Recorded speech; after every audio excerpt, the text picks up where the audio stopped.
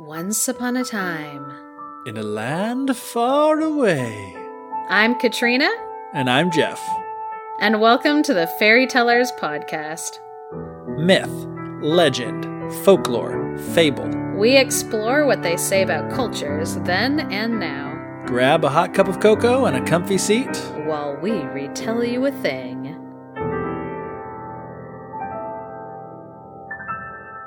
So, welcome back to the podcast. Today, we're super excited because we're going to be getting back to fairy tales, which woohoo! My husband recently was like, so when are you guys going to tell a fairy tale again? I was like, you didn't enjoy the month of geomythology? On the Fairy Tellers podcast? I was like, no, we cover fables, legends, everything. But anyway, he wanted us to get back to fairy tales. So this will be a fun little shout out for him. So today we're going to hear a fairy tale, Jeff. And then I'm going to take you on a bit of a wild journey through the history of German Christmas. Exciting. I hope you're excited. It will be more exciting, I think, when everybody listens to see how this all kind of turns out. So, the fairy tale that I'm going to be telling today, it's titled Mother Holle. Holle, but still Holly. So this is a Grimm's fairy tale. So it's recorded in their book, but they got it from Dorchen Wilde, and she was a friend of the Grimm's brothers' sister. Oh. And she might have married one of the Grimm's brothers eventually. I'll have to double check that, because I know one of them married one of the Wilde sisters. So this is a story that they got from Dorchen. So, once upon a time, there was a widow who had a beautiful and very hardworking and industrious stepdaughter, but then an ugly and lazy real daughter. So she, as stepmothers do in fairy tales, she didn't like her beautiful and industrious stepdaughter. And so she was always making her stepdaughter work and do chores and be in charge of everything. And in the translation that I have, so I'm not sure if it's the same in German, it even says she became the Cinderella of the house. And so it's like, yes, we know this is a thing. Okay, it's another kind of Cinderella thing. And they're like, we're going to reference some of the stories we already have in here. It's a colloquialism now. So, almost every day, the stepdaughter, she had to sit by the well and spin. And if anybody spin thread. Not just like breakdancing, spinning on her head for hours at a time. Yeah, no. Spinning thread. So I was not familiar with spinning thread or what you need to do that. And so some people, what I was the most familiar with in storytelling was a spinning wheel. But she didn't have a spinning wheel out by the well. What she had was a distaff and a drop spindle. Oh, yes, of course. I was at a Renaissance festival and I asked this lady who was sitting there spinning thread. I was like, I have some questions about some fairy tales. And she was like, please don't ask me about Rumpelstiltskin. And I was like, I'm not going to. And she was like, continue. Anyway, so she taught me a distaff is a stick with this kind of little cage on it. It almost looks like stage light cages, if anyone's knows what I'm talking about. Just it's this kind of little ball cage, and it's filled with whatever material you're spinning. Yeah. And so if it's stuff full of wool or flax or whatever, it's in there. And then you have what's called a drop spindle, and it looks like a top, like a spinning top. Right. And it basically is that you spin it, and the weights on it make it spin in the air, and then you pull out the material that you're working with, and it will spin it and like twist it together. It'll twist it as it's like falling, and then you pick it up and you wrap it. You wrap the long piece that you just made around the bottom of it, and then you keep doing it like until your whole drop spindle is like full of the threaded material. That's basically like what a drop spindle is. So that's what she was doing, was dropping spindles. Yep, dropping spindles. So she was standing out by the well, and she would work so hard all day that her fingers would start to bleed. Ugh. And so one day while she was doing that, her spindle got blood on it from her fingers, and she knew that she needed to clean it off. Because gross. Because gross, yeah. It was going to discolor what she was working on. And so she took the drop spindle and she leaned over to dip it into the well, but she dropped it. Rookie move. And it went down the well. Yeah. She dropped it and it went down into the well. So she went back home crying to her stepmother and told her what had happened, that, you know, she'd worked so hard, her fingers were bleeding, and then she tried to wash it off and it fell in. And her stepmother was like, well, since you dropped it in, I guess you better go get it or not come home. Which, it's at the bottom of a well. So basically the lady was like, well, there's no point in you living anymore. Better kill yourself. And so the girl, she went out and she stood by the well and was just crying at the well because she didn't know what to do. And then she basically decided, well, I better jump in and see if I can get it, because there's no point even like trying to go home if I don't have it. Yeah. And so she leaned over into the well and ended up tipping in and falling down. And she, in the story, like blacks out. And when she wakes up, blunt force trauma to the head will do that to you.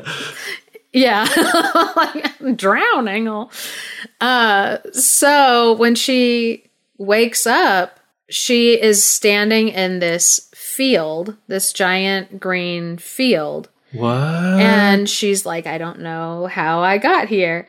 And so she starts wandering around and walking. And as she's wandering around and walking, she sees this oven. And inside of this oven, she heard bread calling out, help us, take us out, we're burning. And so she like quickly runs over and like pulls this anthropomorphic bread out of the oven, and it's like, thank you so much for doing this for us. And in some stories, in some versions of the story, she then takes the bread in the basket and is carrying it with her. In the Grimm's Brothers version, it doesn't say that she carries it with them, but you could read it in other places. Yeah, and you better believe that the movie version is going to have the talking bread sidekicks, because... Oh, yeah, they're going to be hilarious. Think of the merchandising opportunities. So she continued like on her walk, and when she was passing by this tree, she heard these apples calling out like, help, help, we're ripe, but we won't fall down. And she's like, what in the world? So she goes over the tree, and these apples are ripe, but they haven't started falling on the ground. So she takes the tree and she starts like shaking it, and all the apples are falling, and they're like, thank you, kind girl, for ending our lives. So they like fall to the ground, and again, in some stories, she gathers them up like with her and is like holding them. But in the Grimm's Brothers version, she's not carrying it with her. She just helps them out and then carries on without a reward. So as she's walking, she sees this little house, and in the doorway, she sees this old woman with massive teeth standing there. Oh boy. And she at first is like terrified, of course. Yeah, like, this is not a good sign. Yeah, like, not good for me personally. And the woman there says, don't be afraid, little girl, I'm Mother Holle. And the girl's like, oh, okay. Which, to me, when I first read this story, I was like, that reference means nothing to me. I don't know why this girl is suddenly like, oh, okay. Oh, well, nothing to know your name. I know you can't do anything bad to me. Yeah, like, oh, you're Mother Holle, never mind. Like, then we're totally cool. Like, it's going to be okay. So she goes into this lady's house, and the lady was like, Mother Holle was like, as long as you work really hard and help me with my chores, you can stay in this house as long as you want. It's like, that's great news for me, because I don't know if you were listening at the beginning of the story, but I was an industrious stepdaughter once. I had an illustrious career as an industrious stepdaughter. She's like, this is my wheelhouse. So she starts living with Mother Holle and helping her do all of her chores, like around the house, taking care of like the cooking and the cleaning and the gardening outside, and just working really hard. And Mother Holle even trusted her with this special job of shaking out her feather bed. And in this story, again, there's this kind of just reference that it's like you're supposed to just understand it and get it, where she says, it's very important that you shake out my bed cover very hard, because that's the only way it will snow in the above world. And so I almost said Dorchin, because I was talking about Dorchin Wow before. But no, so the stepdaughter, because she didn't have a name, the stepdaughter, I guess we could call her the industrious girl. Like she's a superhero. Industrious girl. Da, da, da, da. Industrious girl. So she apparently is very good about shaking out the bed covering, and Mother Holle is very happy with her, and she thinks that she's super wonderful. Well, a certain amount of time goes by, and the girl starts missing the above world, like being back home. I'm calling it the above world because she's in this. Or like, she fell down space. a well. Yeah, she fell down a well. Even though there's a big field and trees and everything seems like it's fine. So, like nobody asks weird questions. So she starts missing being home. I feel like not because she misses the people up there, but just because she realizes that like the place that she's in is a place of like stagnation, where everything just is kind of the same and there's no growth. Right. She's not like, I can't wait to spend every waking moment doing chores for my stepmother. Yeah, like life is going to be great when I get back up there and I tell them all about my adventures. Like, no, that's not what she's thinking. So she goes to Mother Holle and she says, like, I'm starting to feel homesick. I miss being around my people and more people. And Mother Holle is like, no, it's really good that you feel ready to go. So let me help you. So she hands her the drop spindle that she had before, like dropped. And she is like, okay, I need you to walk through this door. So she opens up this huge giant door that the girl had never seen before. She opens it up and she's like, okay, stand right there. So the girl walks through it and suddenly gold coins like shower down on her. Cha-ching! A golden shower, if you will. I won't. So gold coins fall down and they stick all over her body. And so until her entire body is covered in gold. And then Mother Holle says, thank you for all your work. You're a wonderful child. I hope you continue to be industrious and hardworking. And she's like, thank you so much. And then she walks through this long hallway until suddenly she's right next to her stepmother's house. So when she walks past her stepmother's house, again, we have a bird who's like singing little rhymes. And it's my favorite. Just like in the Brothers Grimm story of Cinderella that Jeff told in the Cinderella episode, we've got these birds that are like full of these like rhymes. And this one is, cock-a-doodle-doo, your golden girls come back to you.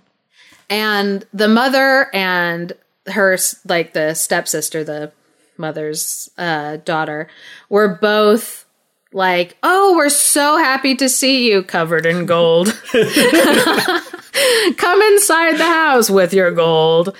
And so she like comes inside and the stepmother starts thinking some greedy thoughts and is like, oh, you know what would be awesome is if I had 2 daughters covered in gold.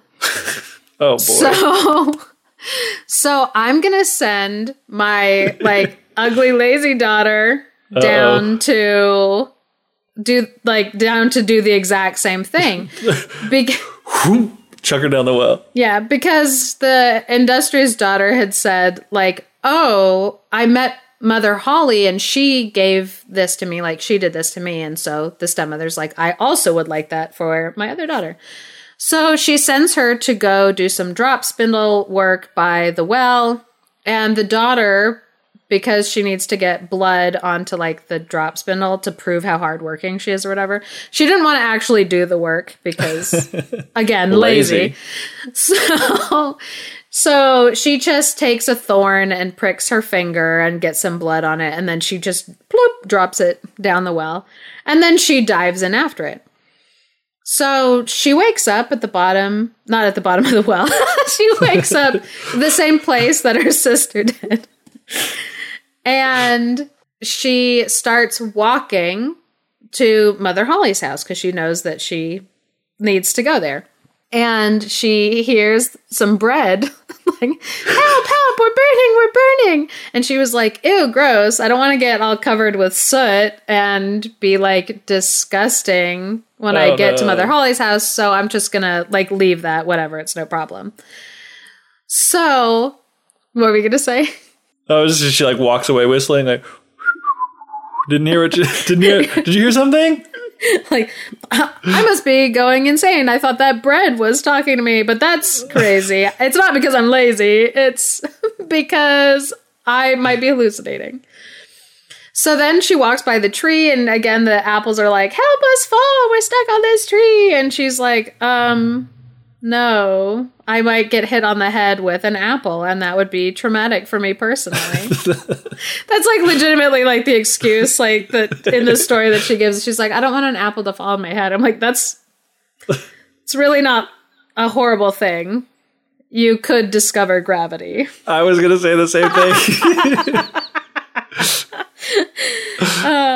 thing. Great minds. So she gets to Mother Holle's house, and when she sees this lady with like her big teeth or whatever, she's not afraid because she already had been warned ahead of time. So she just like walks over to Mother Holle. She's like, that's the big tooth woman I'm looking for. Yeah, like where's my gold? So she just goes over to her and is like, oh, Mother Holle, hi, I'm here to work for you. And Mother Holle's like, that's wonderful. Come into my house as long as you like work hard, like you can stay here. So the first day she was there, worked super, super hard. And then the next day she worked less hard. And then the next day, a little less hard. Until finally she wasn't doing anything. And she also neglected to shake out the feather comforter. Oh, man. I know. So no snow.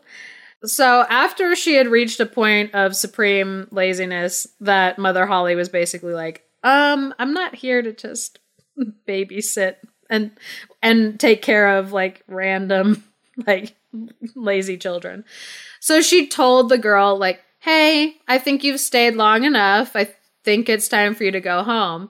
And the girl's like, you're right. I do want to go home too. And she was super anxious for her reward. And Mother Holle hands her the drop spindle that she had dropped down, and then she takes her to this giant door, and she opens it up and is like, okay, I need you to stand here. So she gets ready to receive her golden shower.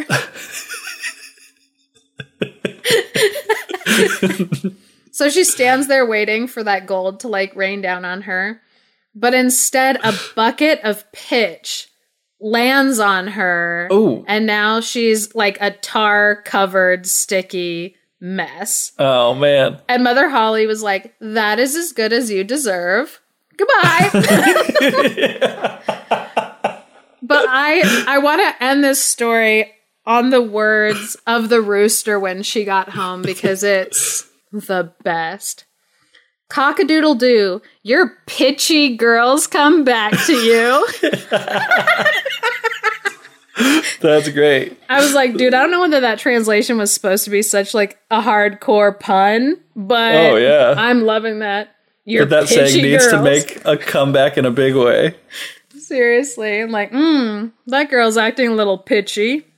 So, when I read that story for the first time, what I was struck by was how it seemed like I was supposed to know who this person was. Right. The title of it is Mother Holle, so it's a story about Mother Holle, but yeah, it also is, it's not a person that I'm familiar with. It's not a reference that I understand. Yeah, and like you said too, she's like, "Hey, don't be afraid, it's me, Mother Holle." Like, yeah. And the girl understood. Yeah, the girl was like, "Oh, I'm immediately relieved." Yeah, if you're Mother Holle, then I have nothing to be afraid of. Yeah. And then also the weird reference of like, "Oh yeah, when you shake out my bed, like when you shake out my feather comforter, it snows."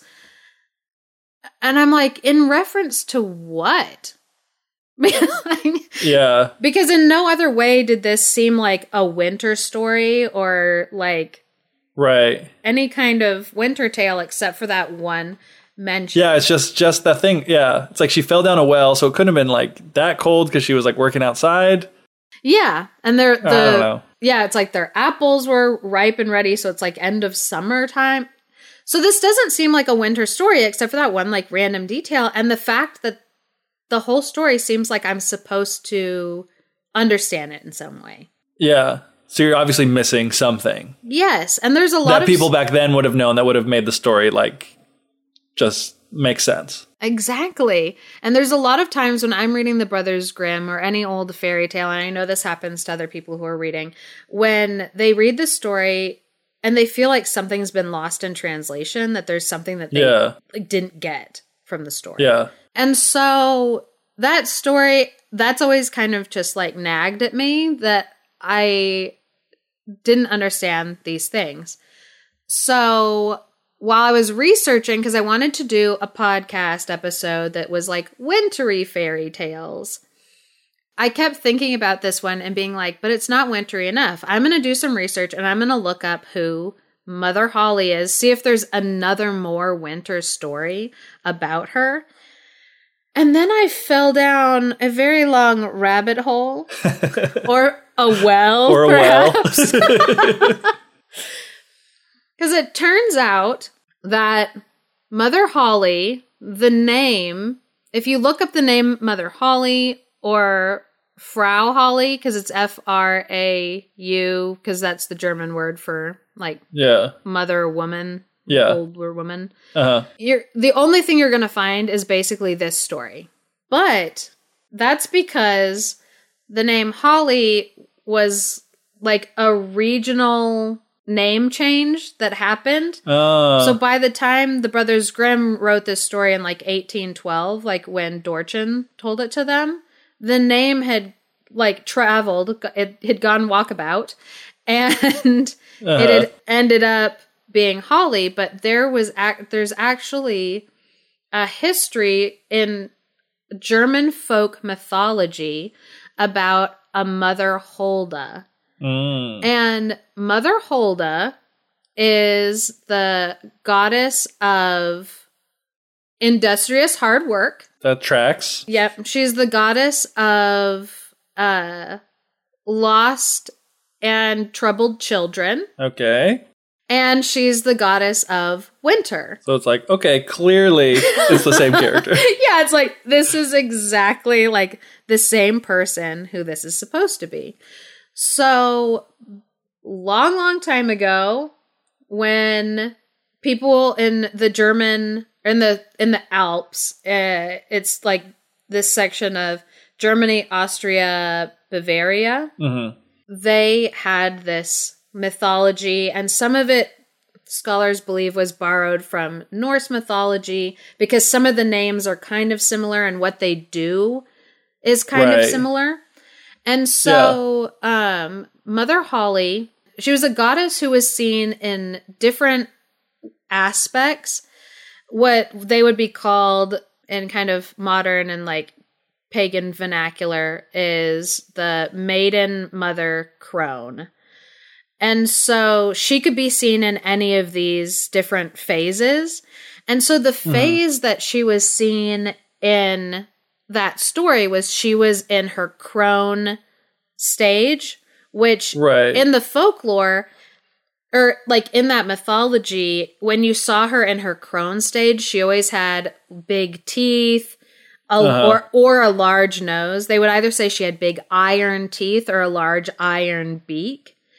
And so it totally makes sense that this girl, when she saw this old lady with these giant teeth, was scared. And then the lady said, no, I'm Mother Holle. And she immediately was like, oh, you're the goddess of winter and lost and troubled children. And I'm lost and troubled. So this is just the person that I want to be running into. She's like, so immediately, like, she is comforted. And if I had read that story the first time and I had that background of like this is who Mother Holle is, I wouldn't be like, why is she just okay with this scary looking lady all of a sudden? It's like, and why is this lady scary looking? Because it didn't really have, like, it's not like she used her teeth to like chomp into those talking apples or something, you know? It's it's just seemed like an extraneous detail. Yeah, that's like, wait, why does she have these like big scary teeth? And it's like, that's just how people described her when they saw her, like in like the crone aspect. Yeah, and it's like how you would know that's like, it's the indicator that this is Mother Holle. Like the same thing, like if you were to tell a story about someone encountering like Santa Claus, you might be like, oh, they ran into this fat guy with big rosy cheeks and a huge stomach. And then the person was scared, was like, no, it's me, Santa Claus. And you'd be like, oh yeah, that makes sense. Rosy cheeks, fat stomach, blah, blah, blah. Yeah, like, oh, those like, are... that's why it's an important detail to tell that she had big teeth. Otherwise, it's like, it doesn't really matter. Yeah. Yes, exactly. That this girl's like, oh, it all checks out. For me, it's like, I don't understand, so it doesn't all check out, but it does. German mythology. If you have the proper context. Yes, exactly. And so she was seen as this person who, she wasn't a goddess in the underworld, but she wasn't a goddess that kind of like roamed above either.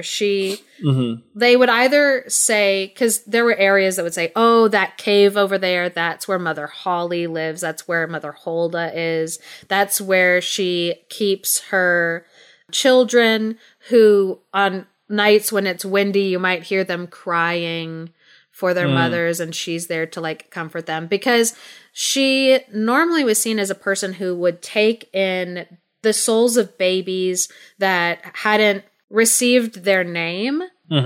Because before Christianity, or in early Christianity, it wasn't so much about being christened or baptized or whatever. It was about a child being named, and normally you wouldn't name them until their 9th day. And so if a baby died before their 9th day, then their soul would go to baby Holda, or to baby Holda. Their soul would go to Mother Holda, and she would take care of them in her cave. And there's even, and it sounds to me like maybe the children also could age somehow, like their spirits were aging, like when they're with her. Right. Because it's not like she's holding a bunch of like helpless like infants or whatever. Yeah, because she like kind of like takes care of them and raises them and they go on. Yes, and even people would say that sometimes they would see a sad procession. And it was usually around the time of Yule. So the darkest part of the year, because Yule's December 21st, it's the winter solstice.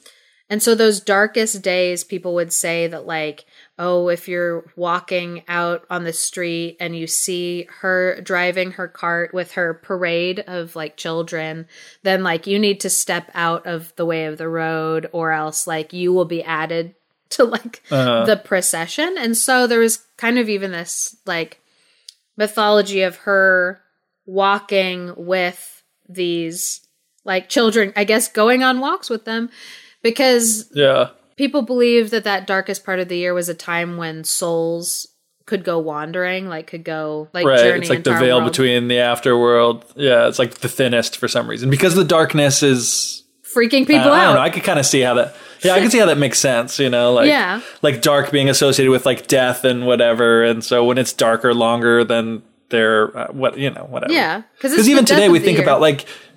You walk through a cemetery during the day and you're not like, oh my gosh, a ghost might come up or like a zombie might rise up. You know, like it's just like a kind of weird garden with rocks everywhere. But at night you go in there and you're creepy for some reason. And the same thing, like no one talks about seeing like ghosts wandering around their houses during the day. It's like if you see a ghost, you're seeing a ghost at night. So it's, I don't know, it makes sense to me, I guess, in a a Western culture, or it might be more universal than that. I don't know, but that when the darkness comes, we start that's just an idea, that we all think about.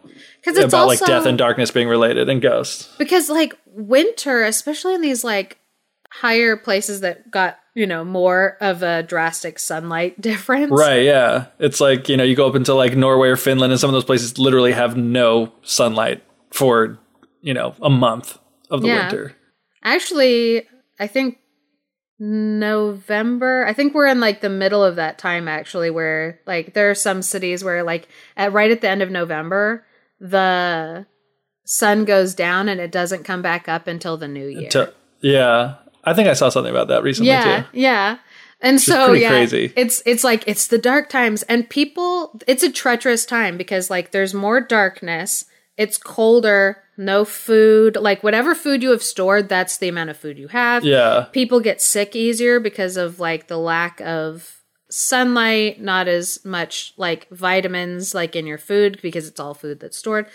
It's a scarier time. People are more likely to succumb to illness. They're more like just all these like things. And so people would, if you're walking late at night one night and you are hearing some creepy sounds, it's the dead of winter. And then, you get home and you kind of tell people like, oh yeah, I was really scared. I thought I saw Mother Holle and heard like death procession of children, like walking down. And then a week later you die from like a sickness. From like a sickness, and people are like, "Oh, it predicted like his death, like it preceded his death." And so Mother Holle also ended up in that area being combined with another old woman like in the woods, like a goddess type figure. Mm-hmm. And it's regional mythology just in this area because the mountains have split up and divided the different communities that live in them. And so they used to be very isolated. And so you'd get these patches of people with like similar, the similar tales and stuff would rotate around inside of there. That maybe, there was some communication between, so they had similarities, but the longer it stayed in just one place, the more different it got from the others. Exactly. So there's this other woman called Perchta. I think I'm saying that right. Probably not because it's German. It's Perchta. So Perchta. And she is a goddess that includes a lot of similar things as Mother Holle, where she wants people to be industrious and hardworking. And she is a goddess of like winter.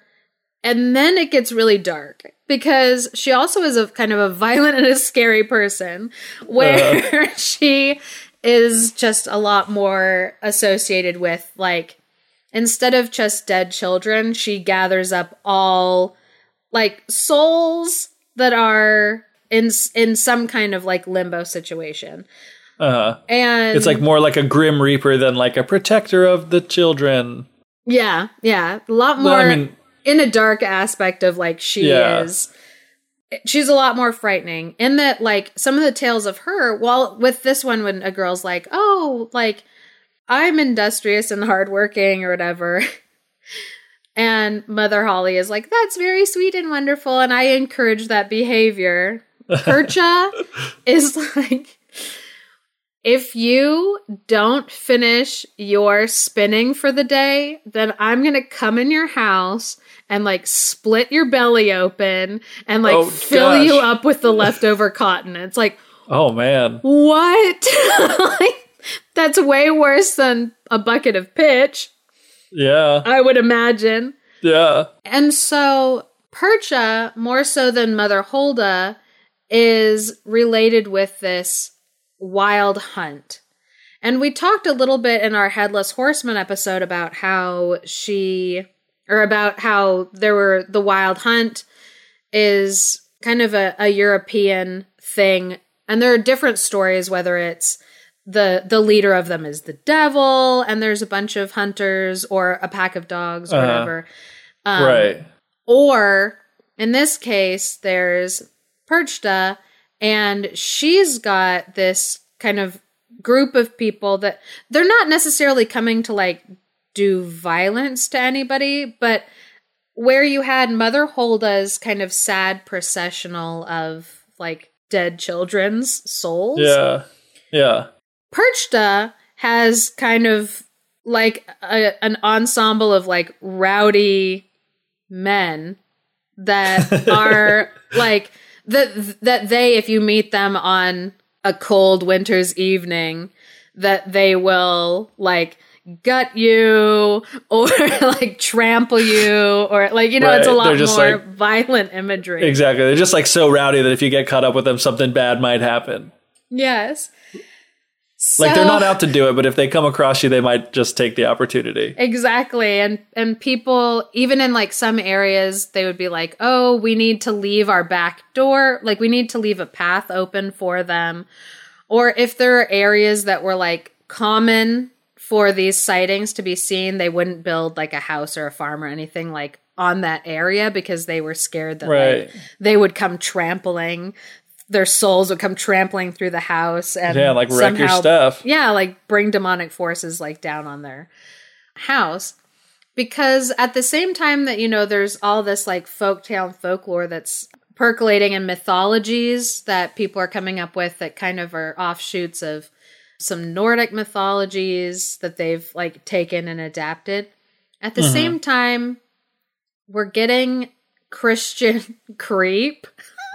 Which is I think a term I just coined, which sounds like horrible, but Christian encroachment, I think is probably like a less loaded word.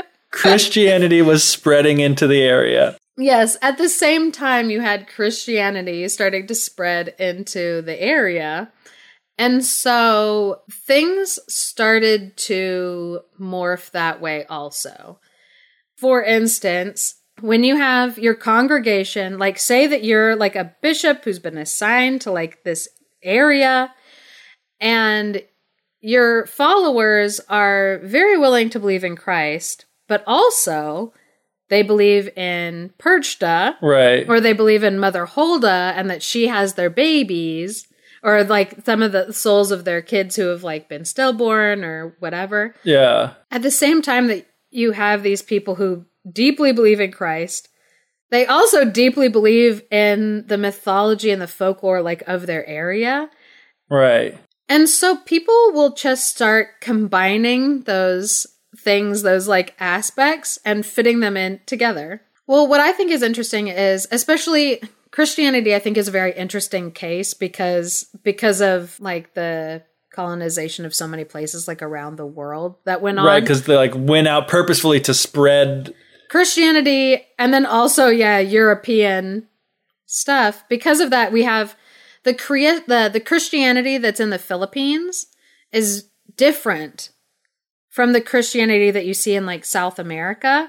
Right. Because in each of these places, they have combined Christianity elements with what they already had where they were at. Right. And it makes sense too that they would do that themselves.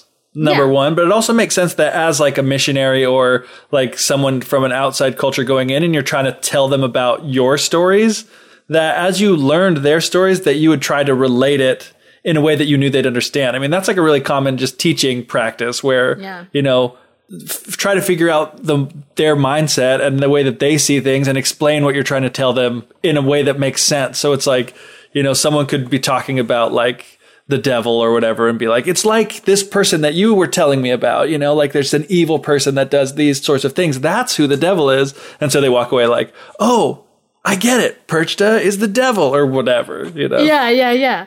And so what ended up kind of happening is like Christianity came in is it seems like the people who were preaching were like, this person that you're talking about, this Perchta, and these like people that she has out with them, like they're not souls of your loved ones. They're not souls of like local people. They're demons. They're demons. They're bad. Like they're scary. They're freaky. So then people started going home and being like, Perchta is real. And she's got this league of demonic beings like with her. And so instead of being like, no, Perchta doesn't exist, only Jesus, only the Christ mythology, only what we are bringing you from Catholicism. Right. Now it's Catholicism mixed in with also like the regional forces that they're acting like, oh, we're in a real war with them. And it's like, are you though? And so the people, since they weren't being encouraged not to believe in Perchta, they were being are encouraged to believe that she was evil and that the people with her was evil. Yeah. Now you've got this mythology where there's this lady who lives out in the woods and there are these wild demons that come out and are wreaking havoc on everything. Uh-huh. So here's where the story is going to start to bump up against Krampus. We're taking a journey, people. We're all on a weird journey together right now. From Mother Holle to Krampus. From Mother Holle to Krampus. The holidays are just around the corner, and what better way to celebrate than with Mr. G's Pizza? Santa is sick of cookies and milk. Instead, treat him to a plate of savory chicken wings and a slice of cheese pizza. While you're there, if you happen to see a hideous creature with curly horns and sharp yellow fangs, don't you worry, it's not Krampus. That's just Andy. He'll be your server this evening. And he'll be delivering delicious goodies to your table Thursday through Saturday in scenic Joseph City, Arizona at Mr. G's Pizza. So, another thing that Perchta and Mother Holle were related to was gift giving. If children were industrious, hardworking, sometime in the winter around like Yule, they would receive a gift from Mother Holle or Perchta, depending on like where they're from. So she's this gift-giving character, but also at the same time, she also has this kind of rough aspect that we saw in the fairy tale where if the child was not industrious, then she would have some kind of retribution against them, whether it was like, I think with Perchta, one of the things was like they would leave rotting vegetables in their shoes or something, where it was like, oh no. Because sometimes it would be that their parents were gifted a Switch and to beat them with as a like, it was apparently supposed to be this hint that like, oh, apparently your parents don't beat you enough. So parents, here's a Switch. Do what you're supposed to do so your kid can get a treat next year because they won't be a horrible child because you beat them enough that they stopped being lazy. So at the same time, there was this really strong parenting technique that it was not unique to the area where it was like terrify your children into behaving. Like if your kids can't behave, like scare the dickens out of them so that they like do what you want them to do, regardless of like what that is. I was just reading about Gryla, who is another female character that kind of comes after people, but apparently in Iceland at some point in like the 1700s, they had to tell parents, the government had to tell parents in Iceland to stop scaring their children with Gryla's cat because like the threat was like Gryla's cat is going to come and eat you. It's like, why are you doing this? So anyway, so there's this parenting technique and it was all over the place of like scare, and it still exists. Because I'm like, anybody who's got Elf on the Shelf right now, like you're not Krampus level, but like but you're carrying on the same tradition. Yeah, but it's kind of the same like thing. So, as the people believed and had kind of like traditions and rituals around Perchta coming in and doing like gift giving, you had the Christian aspect coming in saying, no, like she, You can't have her coming into your house, like, because she's obviously, you know, some part of like she's the evil. occult. Yeah, she's evil. Yeah, she can't come she's into running around with these demons that are killing people and doing all sorts of bad stuff. Yeah, like why are you allowing this, like, these traditions in your home when you should be protecting your family from demons instead of inviting demons into your house? Yeah. And there was a tradition that was also simultaneously kind of like happening, starting up of, well, there's an old tradition of passion plays, nativity plays. Yeah. And in these smaller, more remote villages, they wanted to have some of those nativity plays, these passion plays, but they also did not have the space or a center for kind of like a big show of it. And so they were getting house visits where it was kind of like a little nativity play, like inside of their house or in somebody's barn doing it for like 20 people or something. Yeah. They're like just traveling from small location to small location. Yeah.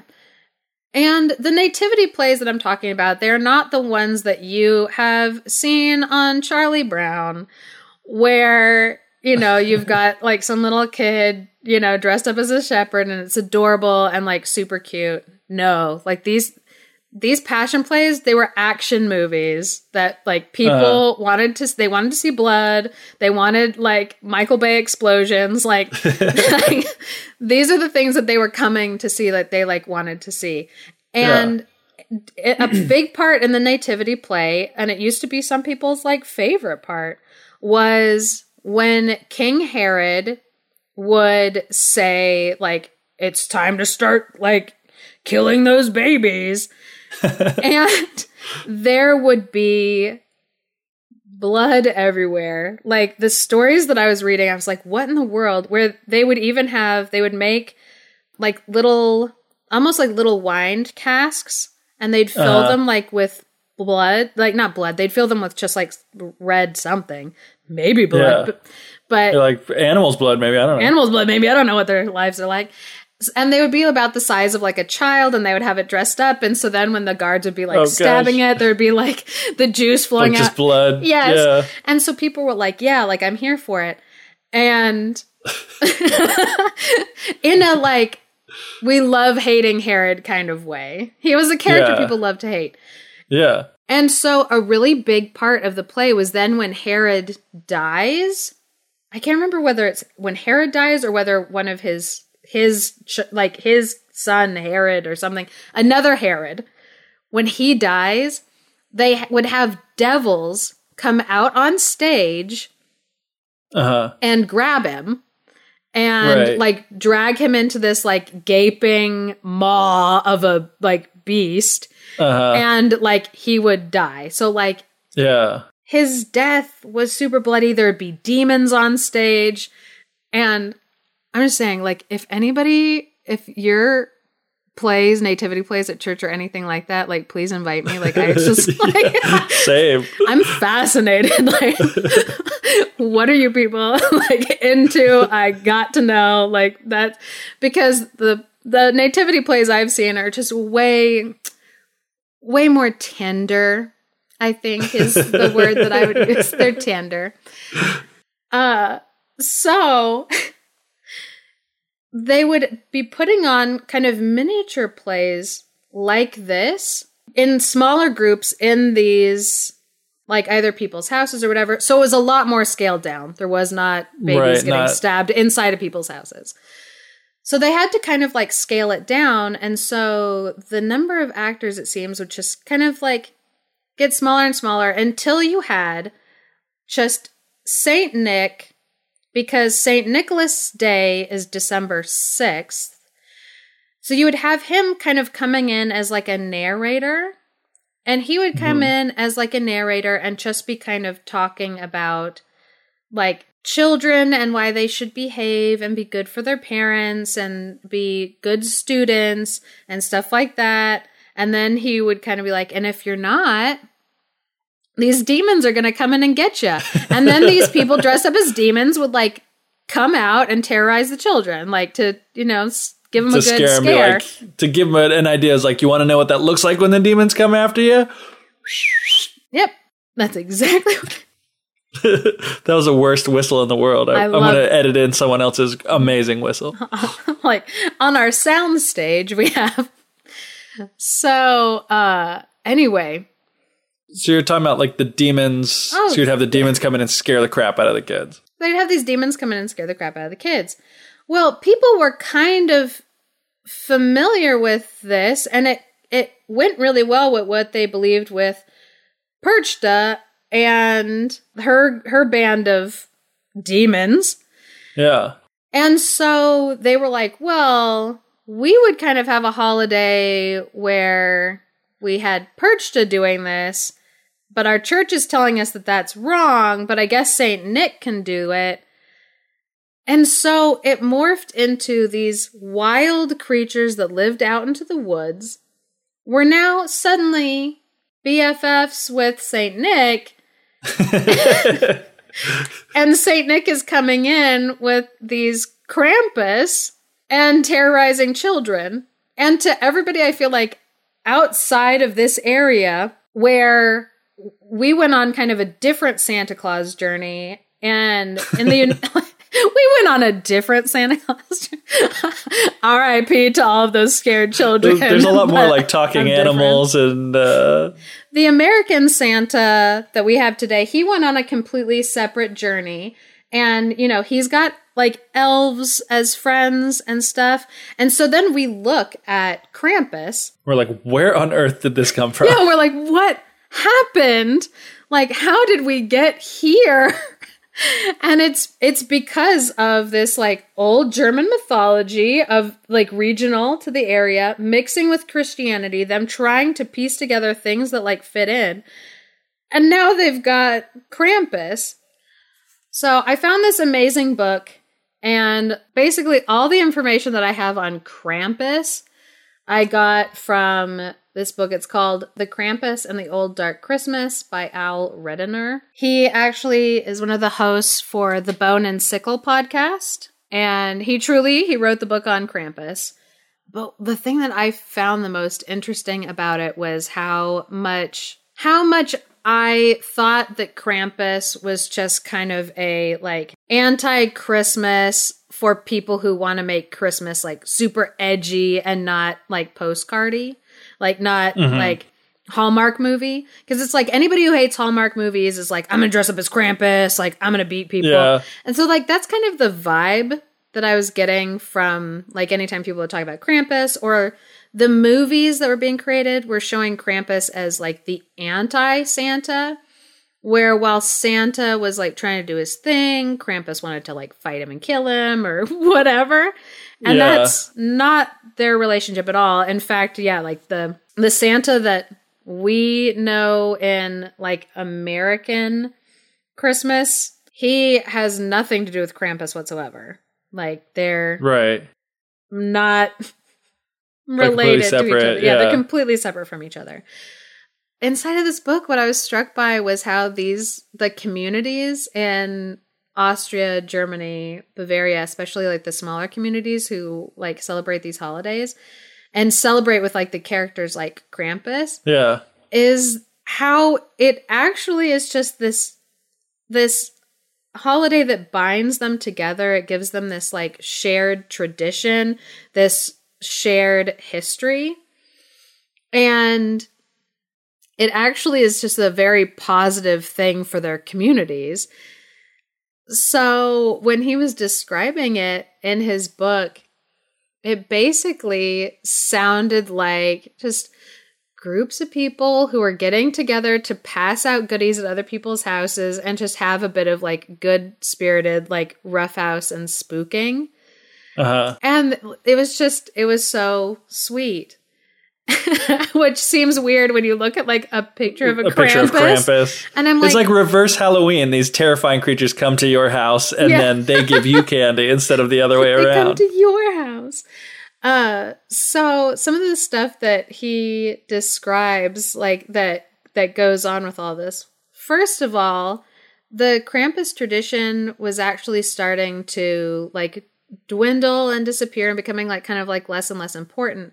And after World War II, when the people in Austria and Germany and Bavaria, they were trying to kind of get their national pride back. They were trying to regain their national identity too, like trying to figure out what made them them. Yeah. This one town in Austria, they started to lean really hard into the Krampus tradition. And this one guy who had been like an art student outside like of the country, he started designing the masks that they would wear. And the masks that are traditional, they're not like blood dripping down them and like super gory. I mean, they're made out of wood and they look really like chiseled because they only use kind of like old school traditional tools. It's not supposed to look like, it's supposed to look like a mask. And, you know, it's got horns and stuff on it, but it's not gory or terrifying. Yeah. They also have these like big heavy bells that they wear. And so when they're kind of hopping along, like they're like, oh, I'm a creepy demon. And it's kind of this hopping like walk. The bells on the back like jingle and are like clang and are like loud. And so people can hear them coming up the street. Oh, and cool. So they'll get these groups of people who will decide like, oh, we're going to be a group of Krampuses. We're going to be a group of Krampuses. I think he wrote Krampuses, but it's a German word, and so it's really like Krampus, something like that. Because I have no idea. Yeah, but it is not Krampusi or Krampi. It's not Krampi. Multiple Krampus are not Krampi because it's not a Latin word. So they'll get these groups, and it'll be headed by, they'll have one Saint Nicholas and like a group of Krampus. They can have other characters too, whether it's like an angel that comes in that's a little more comforting to children. Or there's also a guy that like, he's like carrying a big basket that's full of like treats to be passing out. So these groups of people, they'll get together and there's going to be lots of different groups inside of like a town. And they'll all go to separate houses on St. Nicholas Eve, so December 5th. And they'll kind of do this little thing where the Santa will go into the house and kind of be like, have you been good boys and girls? It's very important that you've been good boys and girls. And the kids will kind of recite some of the stuff that they've learned at school or church. So either part of the catechism or a song, a Christmas song to sing that they've learned at school, or they'll recite like poetry, something to show that they've are good kids, like something like that. And so Santa will be like, that's a really good job. Like, I'm really proud of you guys. Excellent work. And then he passes out like little treats. And what it said in the book is that a lot of these smaller towns, like those groups of people, like the troop of Krampuses, it's a group of guys between the ages of like 17 and 26. So kind of like young men. Yeah, so like young men, like guys who are just starting out as like men, leaving their teens, entering like manhood. So it's kind of this, I don't know if they would describe it as like a mentor like thing, but it's this like nice group that all like they're friends, they get along and they want to do this together. And they'll make the treats that they pass out.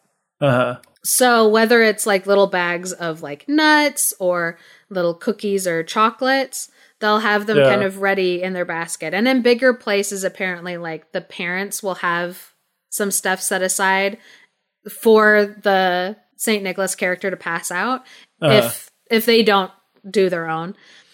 So after they pass out like the treats, the kids usually during all of this are behind a table, like a big dining room table. So it's kind of this barrier between them and like so the actors. Have like a little bit of sense of safety. Yeah. And usually their parents or other adults are like flanking them like on the sides too. So they're very secure, like in the back away from people. Right. And so then the Krampus will come into the house, and basically what it was described as was basically like enough chaos that it's scary for like kids, but not enough. It's not like no one's getting hurt.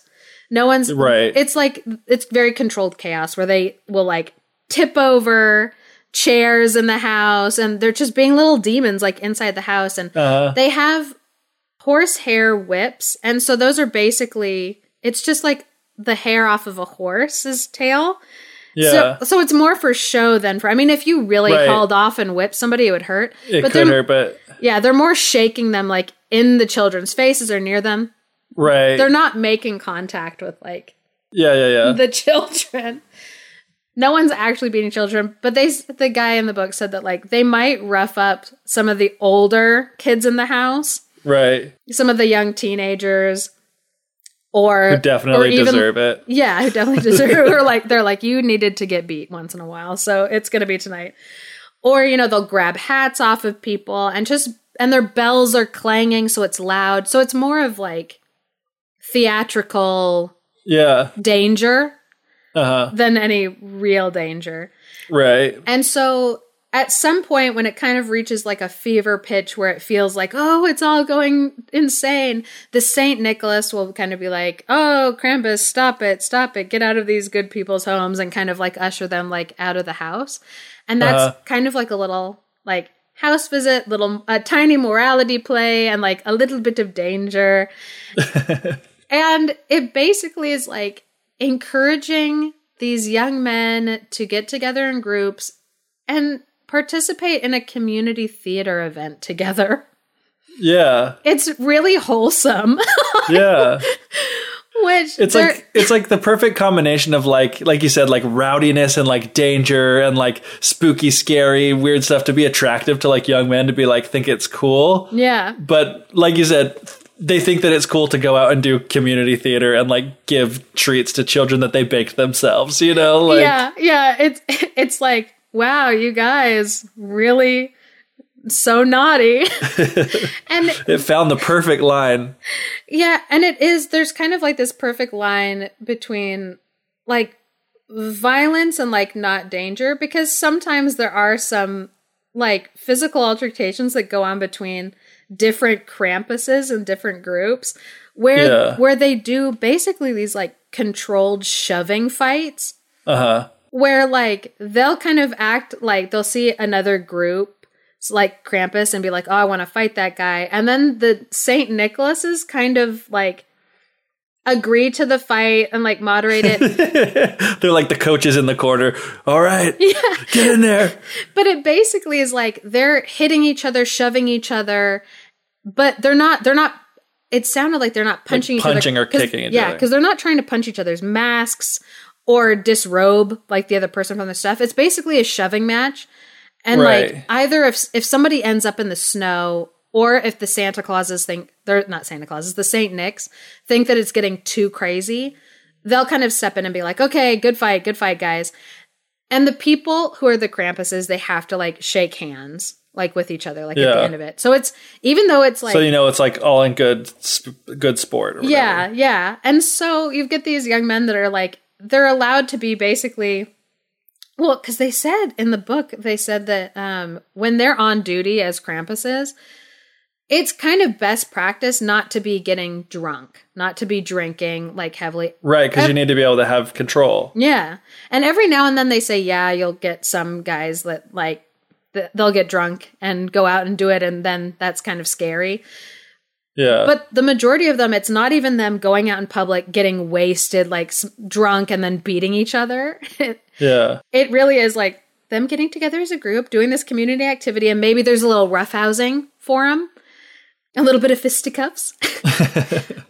But it's all it's all fun. It's all just to be like lighthearted and silly. Right. So some of these small towns that practice like the traditional version, they look at big cities, that the bigger cities like in Germany, especially, that are putting on big tourist attraction type things, and they see like the like LED lights on the masks and like all this stuff, and they're like, that's not what this holiday is about. Like, have people forgotten the true spirit of Krampus?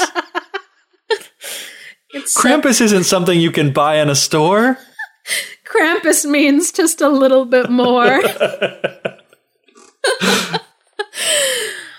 And so, like, reading this, I thought it was really interesting because a couple times, I guess, like, governments have kind of gone to these small towns, especially some of them that are, like, ski resorts.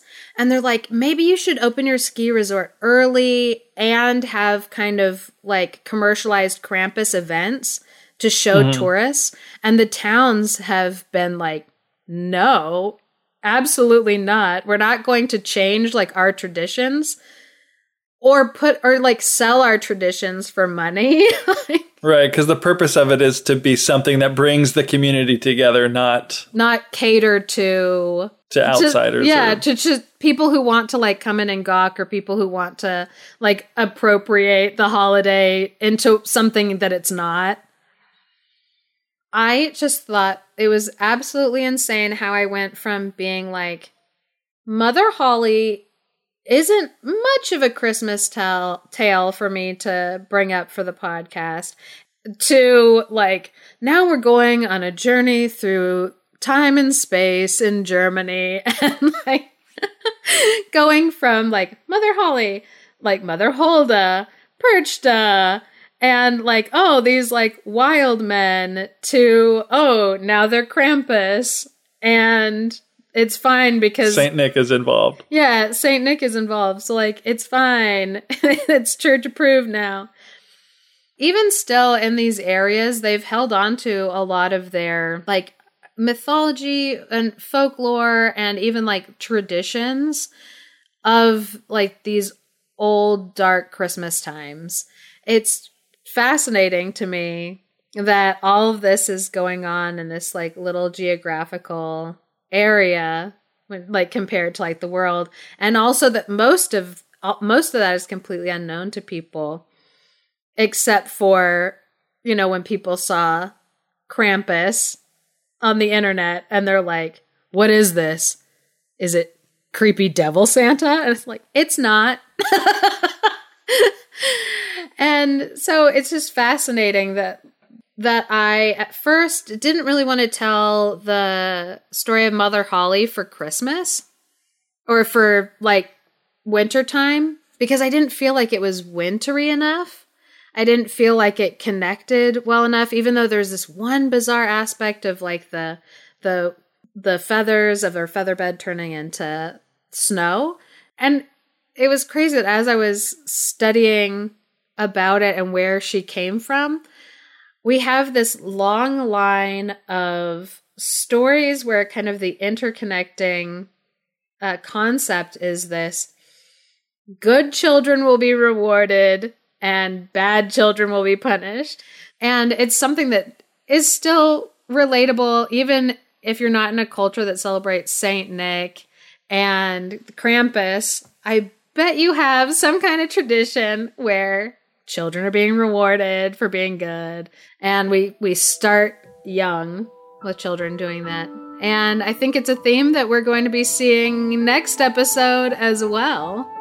You've been listening to the Fairy Tellers podcast. If you enjoyed what you listened to, please leave us a review and share with your friends.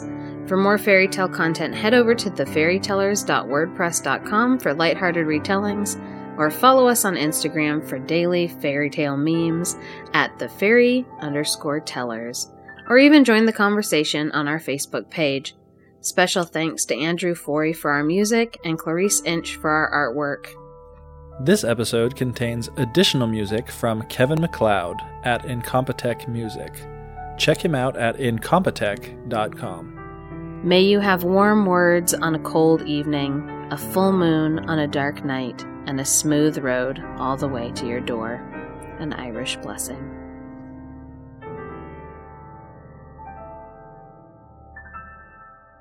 I just spat all over that word. Colloquialism. Hopefully I said that correctly that time. Just kidding.